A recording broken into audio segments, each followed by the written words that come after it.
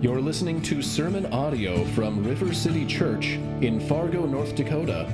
River City Church exists to make disciples of Jesus, who make disciples of Jesus through the gospel of Jesus. You can find out more about River City by visiting our website at www.rivercityfargo.org.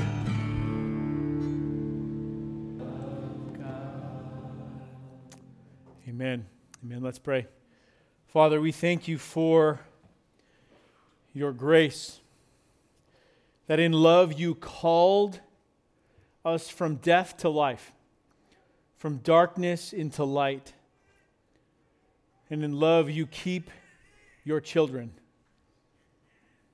And it is out of your love and endless mercy that you are shaping us and fashioning us and conforming us to the image of your beloved Son, and we pray that would continue even here this morning.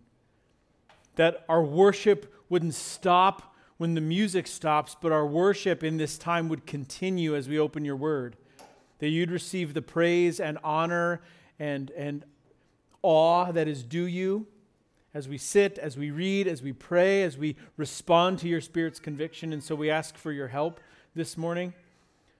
Spirit, I ask in particular that you would keep me from any error. What we need is your word, not anyone's opinion, especially not mine. So would you speak to us by the power of your Spirit through your word, that your people might be equipped with everything that they need, and then we might respond with joy and gratitude. Receive our worship now as we open your word. In Jesus' name, amen. Amen. You can have a seat. Good morning. Thank you guys for leading us in song. We're continuing in the book of Jude, so you can grab your Bibles and turn to the little New Testament letter of Jude. We started this last week, so if you were with us last week, you know where we're at. If you're just jumping in here, or you're new, or you're visiting this week, welcome. We're in the book of Jude. Some folks from our strike team will be coming around, and they can get you a Bible if you'd like to follow along. It's right before the book of Revelation, at the end of the New Testament. The title for this series, it'll be 5 weeks total in the book of Jude, at least as we've got it planned out so far. And last week I kind of gave a long 3-sentence paragraph. That was the big idea for Jude, and that was not as helpful. And so actually I was talking with Devin this week, and he was like, hey, you could probably shorten that down into 1 sentence. I'm like, you're probably right. And so I'm just grateful for the team of guys we have here and our staff. But so I've shortened up that big idea into this. Maybe this is a little more memorable. I was going to say rememberable, but that's not a word. Memorable for us. So here's kind of the umbrella for Jude as a whole. Here it is. Jude is a call to contend for the faith by exalting in the truth, rejecting what is false, and holding fast to our faithful God who holds fast to us. Jude is a call to contend for the faith by exalting in the truth, rejecting what is false, and holding fast to our faithful God who holds fast to us. Hopefully that helps us and is a framework for us, an umbrella under which all the rest of our study of Jude will sit.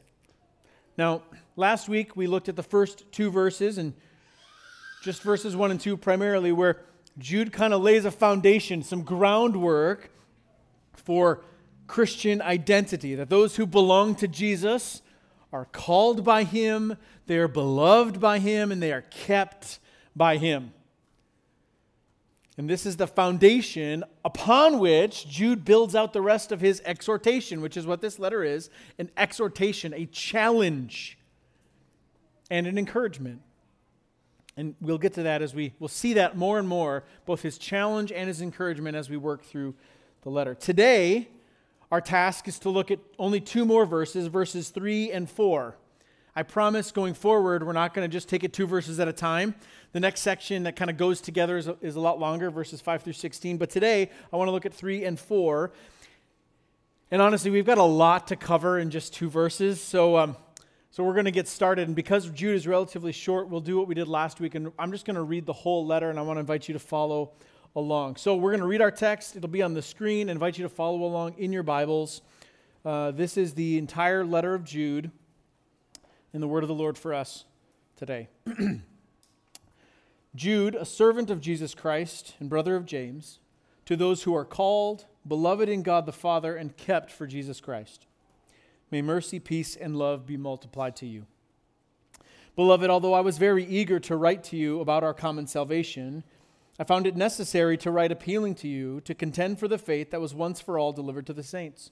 For certain people have crept in unnoticed, who long ago were designated for this condemnation, ungodly people who pervert the grace of our God into sensuality and deny our only Master and Lord, Jesus Christ. Now I want to remind you that although you once fully knew it, that Jesus, who saved a people out of the land of Egypt, afterward destroyed those who did not believe. And the angels who did not stay within their own position of authority, but left their proper dwelling, he has kept in eternal chains under gloomy darkness until the judgment of the great day. Just as Sodom and Gomorrah and the surrounding cities, which likewise indulged in sexual immorality and pursued unnatural desire, serve as an example by undergoing a punishment of eternal fire. Yet in like manner, these people also, relying on their dreams, defile the flesh, reject authority, and blaspheme the glorious ones. But when the archangel Michael, contending with the devil, was disputing about the body of Moses, he did not presume to pronounce a blasphemous judgment, but said, "The Lord rebuke you." But these people blaspheme all that they do not understand, and they are destroyed by all that they, like unreasoning animals, understand instinctively. Woe to them, for they walked in the way of Cain and abandoned themselves for the sake of gain to Balaam's error and perished in Korah's rebellion. These are hidden reefs at your love feasts as they feast with you without fear, shepherds feeding themselves, waterless clouds, swept along by winds, fruitless trees in autumn, twice dead, uprooted. Wild waves of the sea casting up the foam of their own shame, wandering stars from whom the gloom of utter darkness has been reserved forever. It was also about these that Enoch, the seventh from Adam, prophesied, saying, "Behold, the Lord comes with 10,000s of his holy ones to execute judgment on all and to convict all the ungodly of all their deeds of ungodliness that they have committed in such an ungodly way, and of all the harsh things that ungodly sinners have spoken against him. These are grumblers, malcontents, following their own sinful desires. They are loud-mouthed boasters, showing favoritism to gain advantage. But you must remember, beloved, the predictions of the apostles of our Lord Jesus Christ. They said to you, in the last time there will be scoffers, following their own ungodly passions. It is these who cause divisions, worldly people, devoid of the Spirit. But you, beloved, building yourselves up in your most holy faith and praying in the Holy Spirit, keep yourselves in the love of God, waiting for the mercy of our Lord Jesus Christ that leads to eternal life, and have mercy on those who doubt. Save others by snatching them out of the fire. To others show mercy with fear, hating even the garment stained by flesh. Now to him who is able to keep you from stumbling and to present you blameless before the presence of his glory with great joy, to the only God, our Savior, through Jesus Christ our Lord, be glory, majesty, dominion, and authority before all time and now and forever. Amen. This is God's holy and perfect word. Now, let me ask, can you recall a recent time when you were in an airport? I've been in a couple of airports recently, and oftentimes, although Amy and I noted that in some airports there's nothing over the loudspeakers, but often you'll hear this kind of repeated message over the loudspeakers in a pleasant voice. In the interest of aviation security, please keep your luggage with you at all times. And then it goes on to explain to not take packages from strangers and the like. You've heard that before? You're like, I don't know, Jake, I've never been to an airport. Well, sometimes they say that over the loudspeaker, right? You might also see, whether it's at an airport or at a large sporting event, large public gathering of some kind, ads on a screen or printings in little slots in a restroom or something that say something like, see something, say something. Have you seen those? Now, your level of trust in the government notwithstanding, the stated aim of those sorts of messages is what? Well, it's meant to increase your awareness, your situational awareness. You don't have to freak out. It's just making you aware of potential threats. So just be aware. Now, parents do this instinctively. If you're a parent of a small kid, you're on your way to the park, and the road seems particularly busy today with cars. What do? You probably hold the hand of your child a little tighter, right? Or you tell your son or daughter on their little push bike rocketing down the sidewalk, hey, can you stop at the next driveway or stop at the end of the street? Don't cross the street. It's really busy today. Look both ways. Just wait till I get there. Parents, you know what I'm talking about. Why do you do this? Because the danger level is higher here on the street than it is when they're just tooling around in the driveway. And in this letter, Jude is seeing some things. He's seeing some things that are cause for concern. So he's kind of calling out, like a loving father to his kids, hey guys, be careful. There's a threat here, and I'm not sure you're aware of it. And to be perfectly honest, I think it would be easier if the threats that Jude's talking about were more obvious. But that's actually part of why Jude seems concerned, because the threats are not obvious. Jude says these threats have already kind of snuck in. They're already here. And this is consistent with the strategy of our enemy. The enemy of God and his people is, in fact, Satan himself. Now, I'm reading an excellent book right now, about a third of the way into it, by a lady named Rosaria Butterfield. It's called 5 Lies of Our Anti-Christian Age. Really, really good book. And even before I get into the meat of the book, I pulled a couple of things from the introduction, which I thought were just gold. A guy named Kevin DeYoung, pastor and author, in the foreword to the book, writes this. He says, "The devil is a liar," emphasis his, "and not just any old liar, a very good one. He normally avoids direct assaults. He prefers deceit and misdirection. Think of the snake in the Garden of Eden, merely suggesting that God's word might not be fully trustworthy. The devil specializes in traps and snares. He masquerades as an angel of light. He blinds the minds of unbelievers. Our enemy, that ancient serpent who is called the devil and Satan, is wicked, tricksy, and false. He is the father of lies." And this is Jude's warning, I think, or fuel for Jude's warning, and it's kind of our big idea today. The big idea for just these 2 verses, verses 3 and 4 of the letter from Jude, is this: that Satan is a liar, and Christians counter his deception by exercising discernment. Let me say that again. Satan is a liar, and Christians counter his deception by exercising discernment. Newsflash, there's an enemy. And we don't fight this enemy using fists, hand-to-hand combat, because Paul reminds us that our battle is not primarily against flesh and blood, but against powers and principalities, Ephesians chapter 6. And we don't find safety and security from our enemy by just trying to hide out underneath and just hold on till we make it. Because Romans chapter 12 says, Paul writes, we're not actually supposed to be conformed to the world, but we're actually supposed to be transformed by the power of the Spirit. And so my argument is that we counter the work of our enemy, we counter his lies and deception by exercising discernment. And discernment might be a word that is not in your normal vocabulary. Here's a quick kind of dictionary definition. Discernment is the ability to perceive things clearly, especially those that are not obvious or straightforward.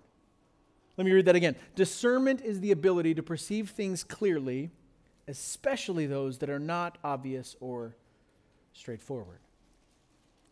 So I guess my argument today from these 2 verses in Jude is that the call to contend, which is the theme for the book of Jude, is a call to exercise discernment. And I think there's both a positive and a negative part of that. Here's what I mean. There's a for and an against. And that's how I want to look at these 2 verses today. Discernment means contending for the faith. That's a positive. And And discernment also means contending against counterfeits. Contending for the faith and contending against counterfeits. As I said, we're just looking at verses 3 and 4 primarily today. So let's read verse 3 again. Jude, verse 3. Beloved, although I was very eager to write to you about our common salvation, I found it necessary to write appealing to you to contend for the faith that was once for all delivered to the saints. This is the positive, the contending for something. So what is the faith that was once for all delivered to the saints? Well, I think at least in part, it's what the Apostle Paul calls of first importance. 1 Corinthians chapter 15, Paul says, "For I delivered to you, church, what is of first importance." That means primary. Paul says, what I received. And this is what Paul received that he transferred and communicated to the church, which he says is first. That Christ died for our sins in accordance with the Scriptures, that he was buried, and that he was raised on the third day in accordance with the Scriptures. It's the core of the gospel message. That Jesus Christ came, lived, died, was buried, and rose again, conquering sin and death. What's more, I think Jude has that in mind, but he also has, I think, not just that in mind. Not just the core gospel message, but the testimony of God's whole word. And I say that because Paul also writes to a young pastor named Timothy, who's shepherding people in a culture that is full of wickedness and evil, so different than the culture we live in today. Sarcasm. And Paul writes, in view of all the godlessness and evil that you see around you, Paul writes this to young Timothy. All Scripture is breathed out by God and is profitable for teaching, for reproof, for correction, and for training in righteousness. And its purpose? That the man of God may be complete and equipped from every good work. 2 Timothy chapter 3. So I think Paul's view and Jude's view and the word for us today is that God has clearly and abundantly revealed himself and his will to us through his word. And the exhortation, the challenge then is to fight, to contend for this truth. I find it somewhat fitting, and because I don't believe in coincidence, of all days that we're looking at this little passage of Jude and the contending for the truth, typically the last Sunday in October is remembered or is referenced as Reformation Sunday in church history. It marks the anniversary of Martin Luther, who on October 31st, 1517, nailed a set of arguments, 95 of them, his theses, to the door of the chapel in Wittenberg, Germany, in protest of the Roman Catholic Church selling indulgences to raise money to build a cathedral. So what was happening is someone could purchase what was called an indulgence. I could put some money in the coffer, and then whomever, the priest or whomever, would grant me some extra measure of grace in exchange for my donation. One well-known seller of indulgences, Johann Tetzel, was heard parading through the streets, collecting, loudly proclaiming, "When a coin in the coffer rings, a soul from purgatory springs." They were essentially selling grace. And Luther argued, well, it's actually only by God's grace alone that salvation is assured, not through works, including financial contributions. And so Luther's theological stance would continue to be challenged until 1521, just a few years later. Luther would be called in front of an official meeting in the city of Worms. It's the German way to say it. And it was known as the Diet of Worms. A diet was an assembly, an official assembly in the Holy Roman Empire. And Luther was called to renounce his disagreements with the Roman Catholic Church and Pope Leo X, and was called to reaffirm his unity with the church. And Luther refused to recant what he had written. It's recorded Luther closed his defense saying this: "Unless I am convinced by the testimony of the Scriptures or by clear reason, for I do not trust either in the Pope or in the councils alone, since it is well known that they have often erred and contradicted themselves, He says, I am bound by the scriptures I have quoted, and my conscience is captive to the word of God. I cannot and will not recant anything, since it is neither safe nor right to go against conscience. May God help me. Amen. And tradition tells us that he also said before his departure, here I stand, I cannot do otherwise. Now, church history also tells us that about a month later, this council brought their ruling to bear and declared Martin Luther both a heretic of the Roman Catholic Church and an enemy of the state, which he bore that branding, I don't know if I'd say proudly, but kind of, for the duration of his days. And Luther, as imperfect and flawed of a man as he was, which he was, by God's grace, helped lead in the recovery of the biblical doctrine of justification by faith alone that had fallen into darkness in Rome, and it became the light of the Protestant Reformation. It led to a resurgence of trust and dependence in God's revealed word, the Scriptures. Luther was compelled to contend for the truth by exalting in and upholding the Word of God as supreme. So for us, contending for the faith means we too are held captive to the Word of God. We are joyfully in chains to the Word of God. Even when it means shame and ridicule, even when it means loss of standing, even when it might even mean loss of life. Nothing now sits above this. Nothing overrides this. Here we stand, we cannot do otherwise. Exercising discernment means contending for the faith. Doesn't mean less than that. But it also doesn't only mean that.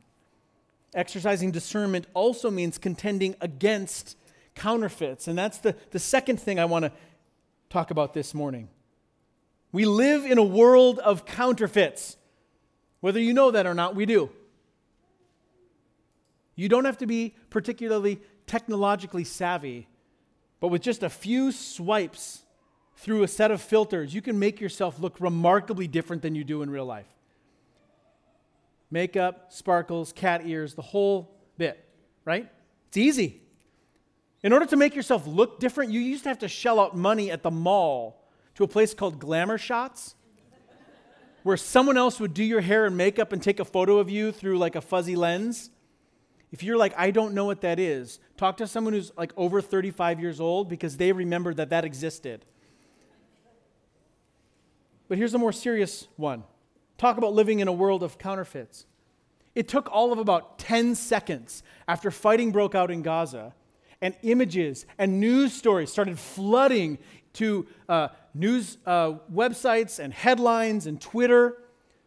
And right on the heels of all the information that was just being dumped into the universe were questions.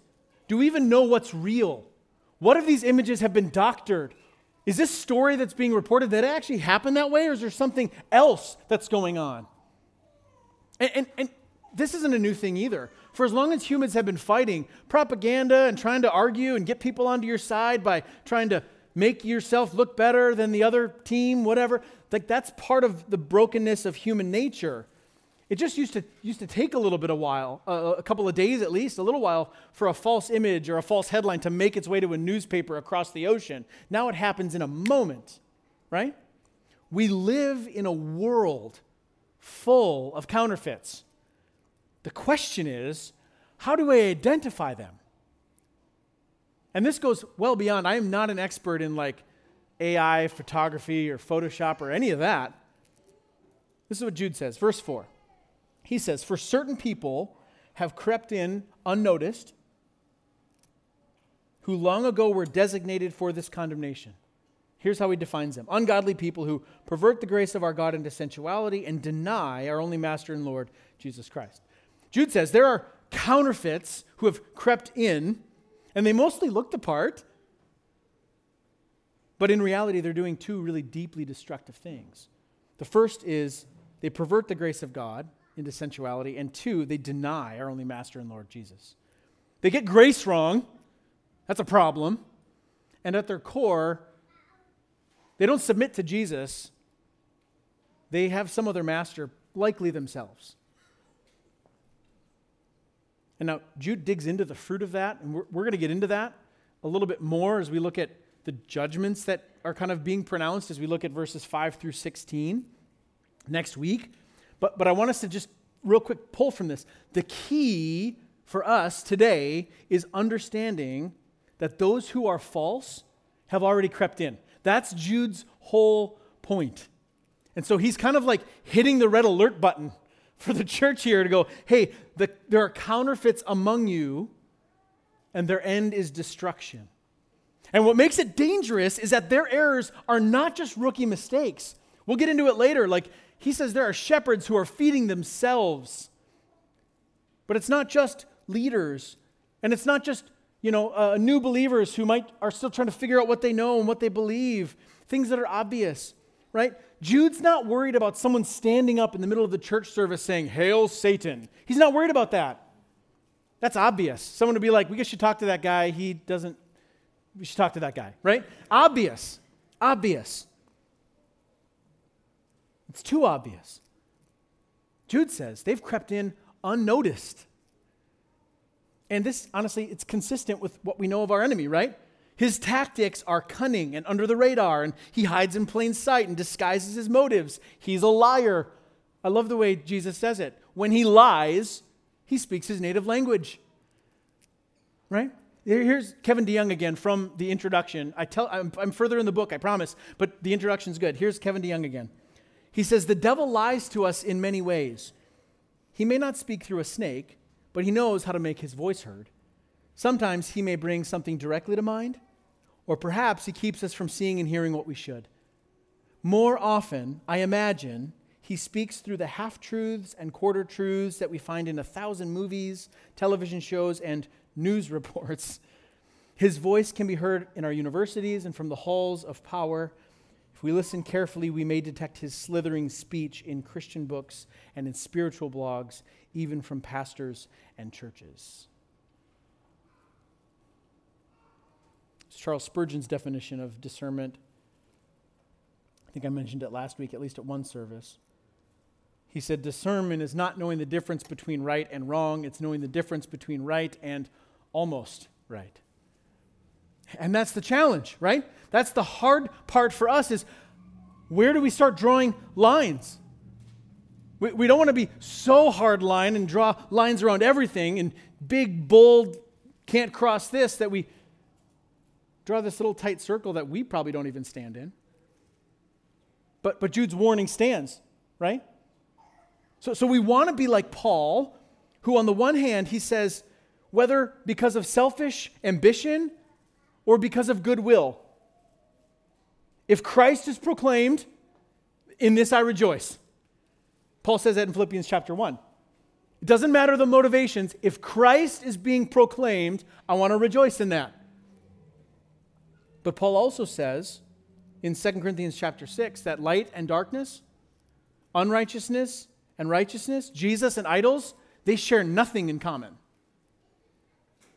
And in Ephesians 5, Paul says we're actually not to partake in the unfruitful deeds of darkness, but expose them. And so we might think that these two ideas about rejoicing in the gospel and exposing the darkness are at odds, but they're really not. And here's why they're not. Because we're not just asking the question, is the gospel being preached? But more specifically, what gospel is being preached? Is it the gospel of Jesus being proclaimed? Or is it another gospel, small g? And I believe, just kind of collectively, our discernment muscles in the church, in general, are kind of weak. And why do muscles get weak? They atrophy, they lose their strength because you don't use them. And this is what I've wrestled with a lot this week is how hard do you press, right? Like any good coach has to know, like, I'm not going to throw like 1,000 pounds on your barbell and be like, bench press that. Like, have you seen me? Just give me the empty barbell, I'm fine. Right? How hard do I press? Because part of my responsibility in contending for the faith, as one of your pastors, along with Devin and Marty and our elder team, one of our responsibilities is contending for your maturity, contending for your growth, contending for your love for the truth, that you would exult in the glory and sufficiency of Jesus and his gospel. And so because of that, I want us to collectively be able to really exercise these muscles a little bit, if I can call them that, if you follow the illustration, so that we will be strong in our faith, that we will be confident and courageous to stand firm in a post-Christian and a post-truth culture with consciences that are held captive to the Word of God. And so I think that for us to heed the words of Spurgeon, to try to strive with humility and with wisdom to draw a line between what is right and what is almost right, we need to make sure that we're drawing that line on the truth of the person and work of Jesus. Because we can get a lot of things kind of wrong or partially right, and please hear me, I'm not standing up here as some like paragon of perfect theology. I get a lot of things wrong. Someday in glory, we will all have perfect theology, amen? Until then, we're all some version of work in progress. But if we get Jesus and his gospel wrong, then we get everything else wrong. So we have to draw the line there. And this is where things start to get spicy. John Calvin says that the pastor ought to have two voices. One for gathering the sheep, and another for warding off and driving away wolves and thieves. And the Scripture supplies him with the means of doing both. For he who is deeply skilled in it will be able to both govern those who are teachable and to refute the enemies of the truth. And I'm not making any claim to how skilled I am at that, as Calvin says, but I am confident in the sufficiency of the Scriptures. So I want to talk a little bit about contending against counterfeits. So there's a few things here that we're going to step in them. Here we go. Here's the first one. Prosperity gospel or prosperity theology. And I say gospel and I mean small g, not a gospel. Now this is a movement that's not new. This kind of theology asserts that God's perfect will for you is that you will be healthy and wealthy and happy. And if you are not those things, it's because you don't have enough faith. It shares and borrows pagan ideas of visualizing and manifesting your dreams and your desires and speaking things into existence. It is Gnostic in its separation of both the physical and the spiritual parts of God's design for humanity. It is demonic and it is poisonous. And it has been exported all over the globe, particularly into places in Africa and Central America. And it brings with it not freedom in Christ, but bondage. Now let me be real clear. Not all of our charismatic or more charismatic brothers and sisters in Christ adhere to this kind of errant theology. I just want to be really clear on that.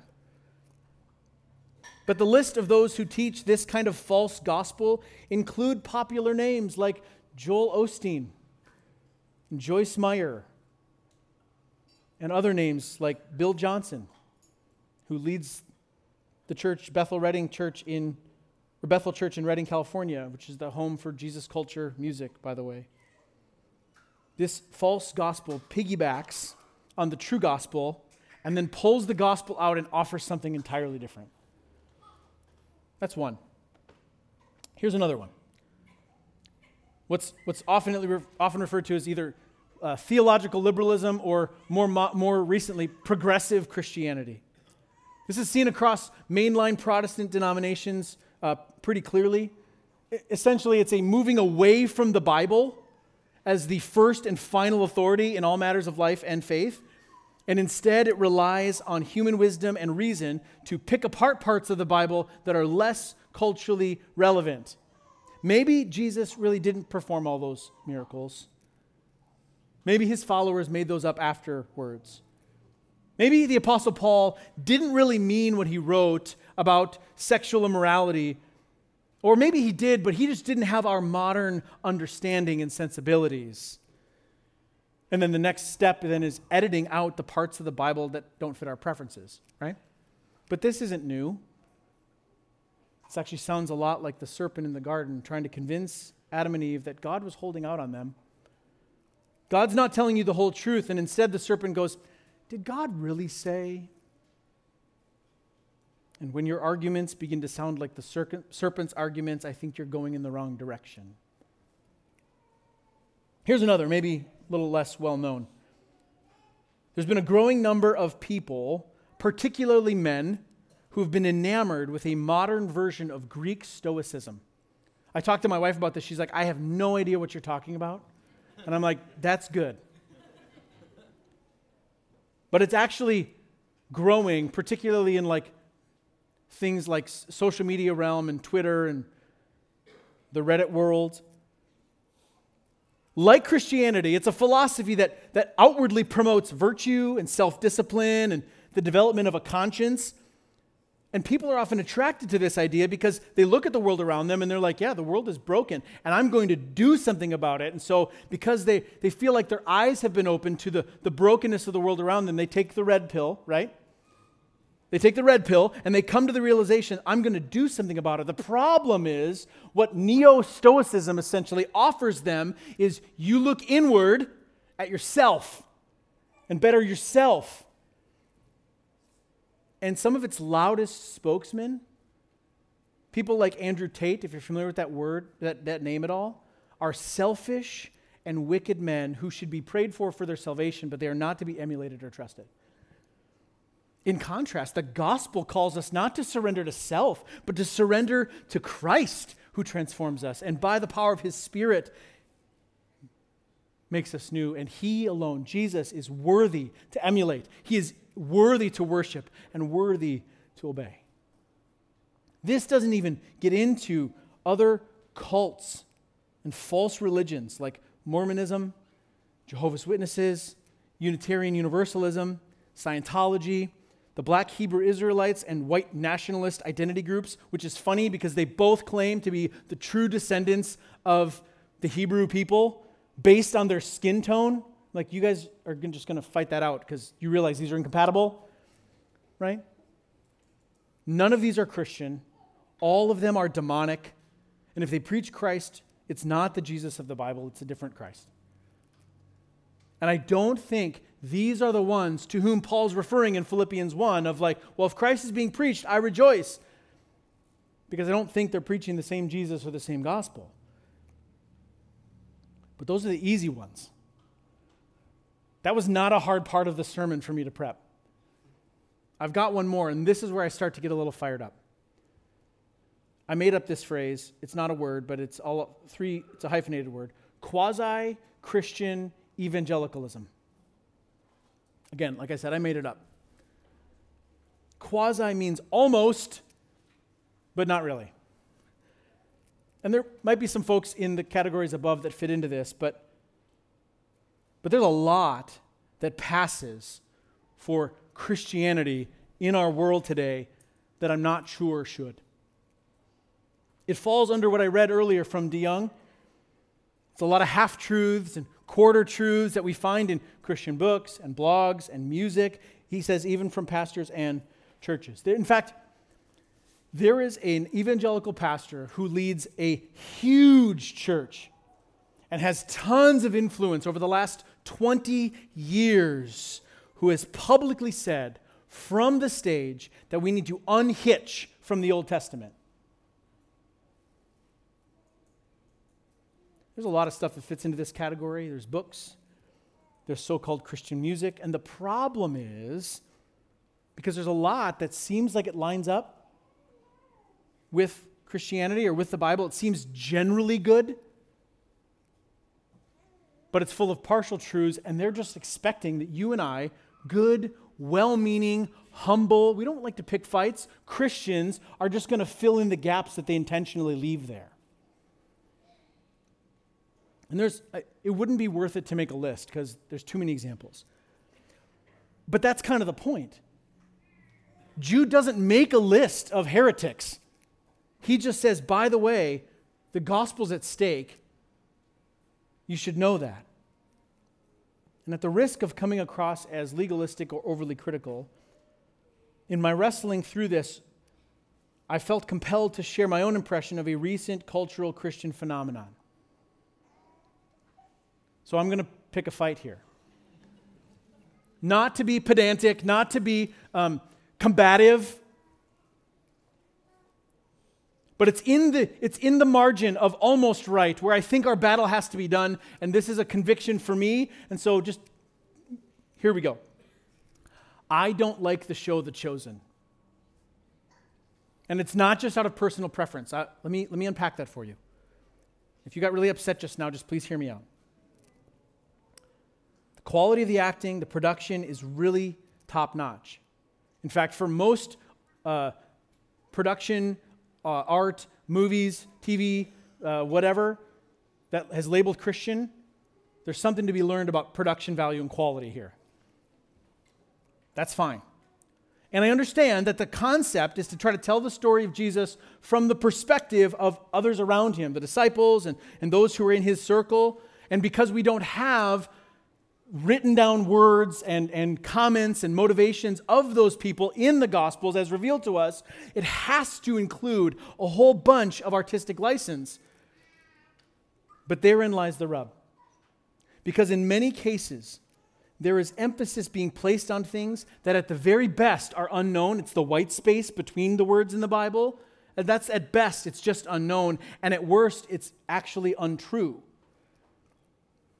Characters, relationships with one another, the personalities of the disciples, the motives that they have that are kind of assumed in the artistic rendering of something we do have, words that were said or actions that were done, and getting underneath as, well, why do we do that? We don't know, but we will just infer that here's maybe why they did or said that.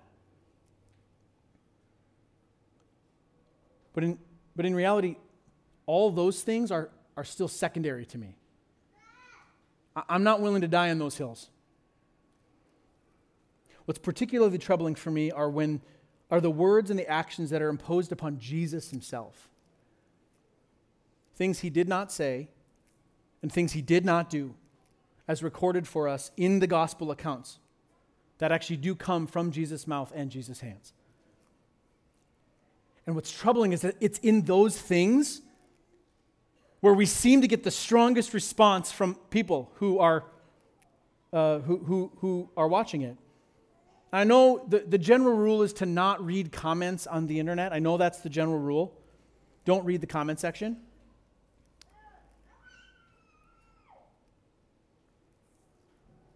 But it's actually these kind of extra biblical things that Jesus says and does in the show that tend to be the things that people latch onto.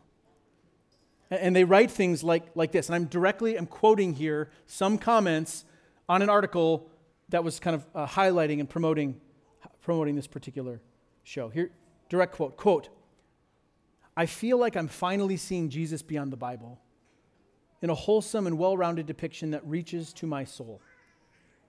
Quote, "I've been a believer all my life, but when I watched this series, I was able to have a closer relationship with God." Quote, "This series has shown Jesus in a new light. I have felt immediately closer in my relationship with Jesus after watching season 1. Now, maybe that's just me, but I find those troubling. And here's why I do. 2 reasons.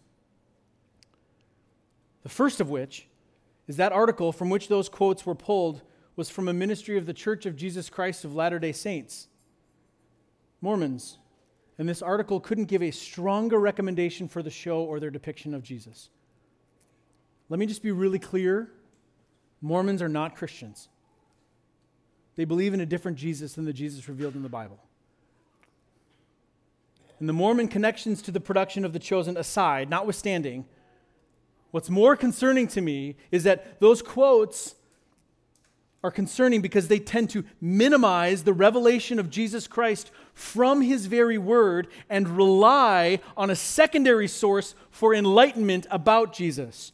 I kind of loved Jesus before, but now that I've seen him in this way, I really love Jesus. Now,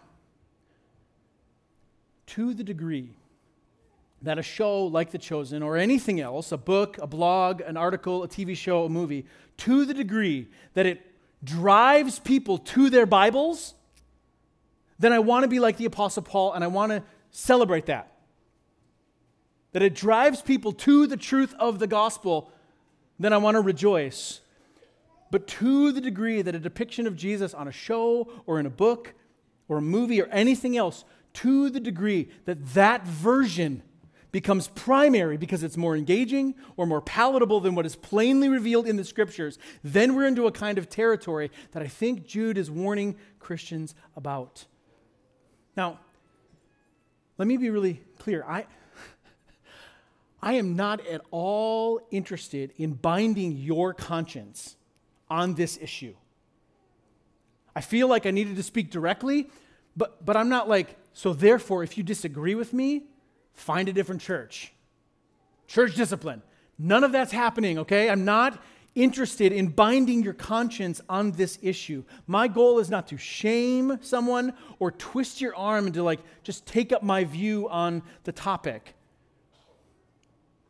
It's obvious I have some concerns, and most specifically about putting words in Jesus' mouth that he didn't say. On top of that, putting words in his mouth that come from other sources outside of the Bible. Not just human heads, but things like the Book of Mormon, which actually happens in season 4, by the way. My aim is not to twist your arm or to be like, gee, Jake went really hard at that today. I don't know how to feel about that.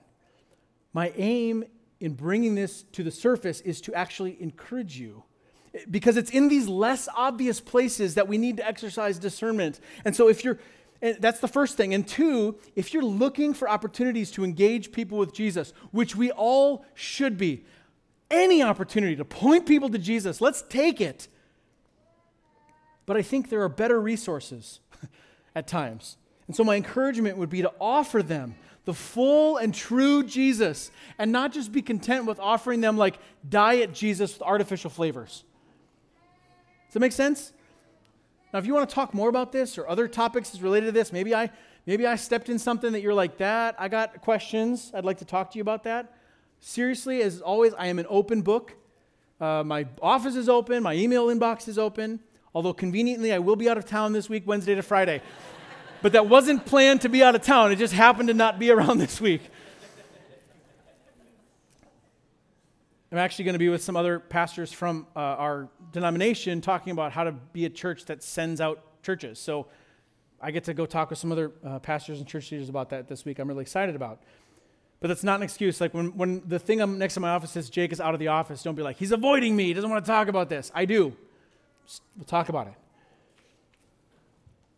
And the goal is, I don't want to get too bogged down in this. I've already taken way too much time. I don't want to get too bogged down in this particular example. But I wanted to use that as an illustration for the broader point.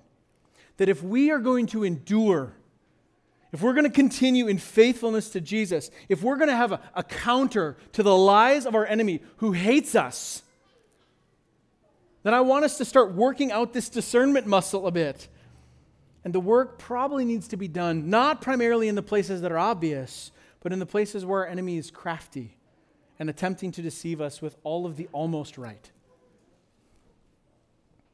Because even though our enemy is a liar, Peter tells us that Satan is prowling around like a lion, seeking for someone to devour. And even though he is a liar and a lion, a lying liar, I don't even know how to say that, he's at work. That's what he's doing. He's at work. He's angry. He hates God's people. He is seeking destruction. We need not fear. We need not fear. We don't need to be defensive. We don't need to be contentious and shoot first and ask questions later. Right? We don't need to draw hard lines around everything. But the goal is that our consciences might be joyfully held captive, joyfully in chains to God's perfect and enduring word. And honestly, the most effective way to identify counterfeits is to be so familiar, so saturated, so satisfied with the real thing, the true gospel, the whole counsel of God's word, to be so saturated in it that we know then, even if we can't pinpoint exactly what it is, we can recognize, hey, this doesn't seem quite right. So that the almost right, which is often hard to see, becomes obvious. Even though Satan is a liar, we counter his deception as we exercise discernment. And as we exercise Spirit-filled discernment, we are able to stand with courage and with confidence. And my prayer in all of this is that Jesus would continue to build up his church. And through his church, through his people, would continue to advance his gospel to push back the kingdom of darkness to the praise of his unending glory. Would you pray with me?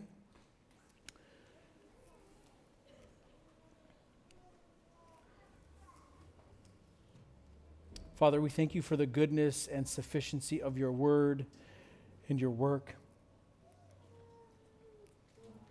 That you have in pure grace given us everything that we need. You've revealed yourself to us with enough of what we need to know you and to follow you. And I pray you do this, you'd continue to be at work in conforming us to Jesus, in strengthening our ability to discern.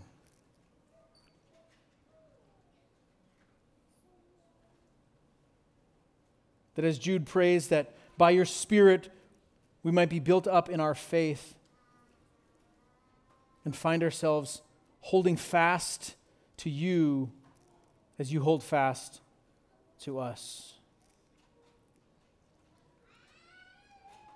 Father, I pray we would find ourselves captive, not to lies, not to deception. We would find ourselves captive to your word, that it would govern every part of our lives, and that by your Spirit would do its work in transforming our minds and conforming us to Jesus. Would you help us to exalt in you, Lord Jesus, even as we come to the table, in your sacrifice, what is of first importance, that you came and died and was buried and rose again for us. Would you continue to stir our hearts to worship in Jesus' name? Amen.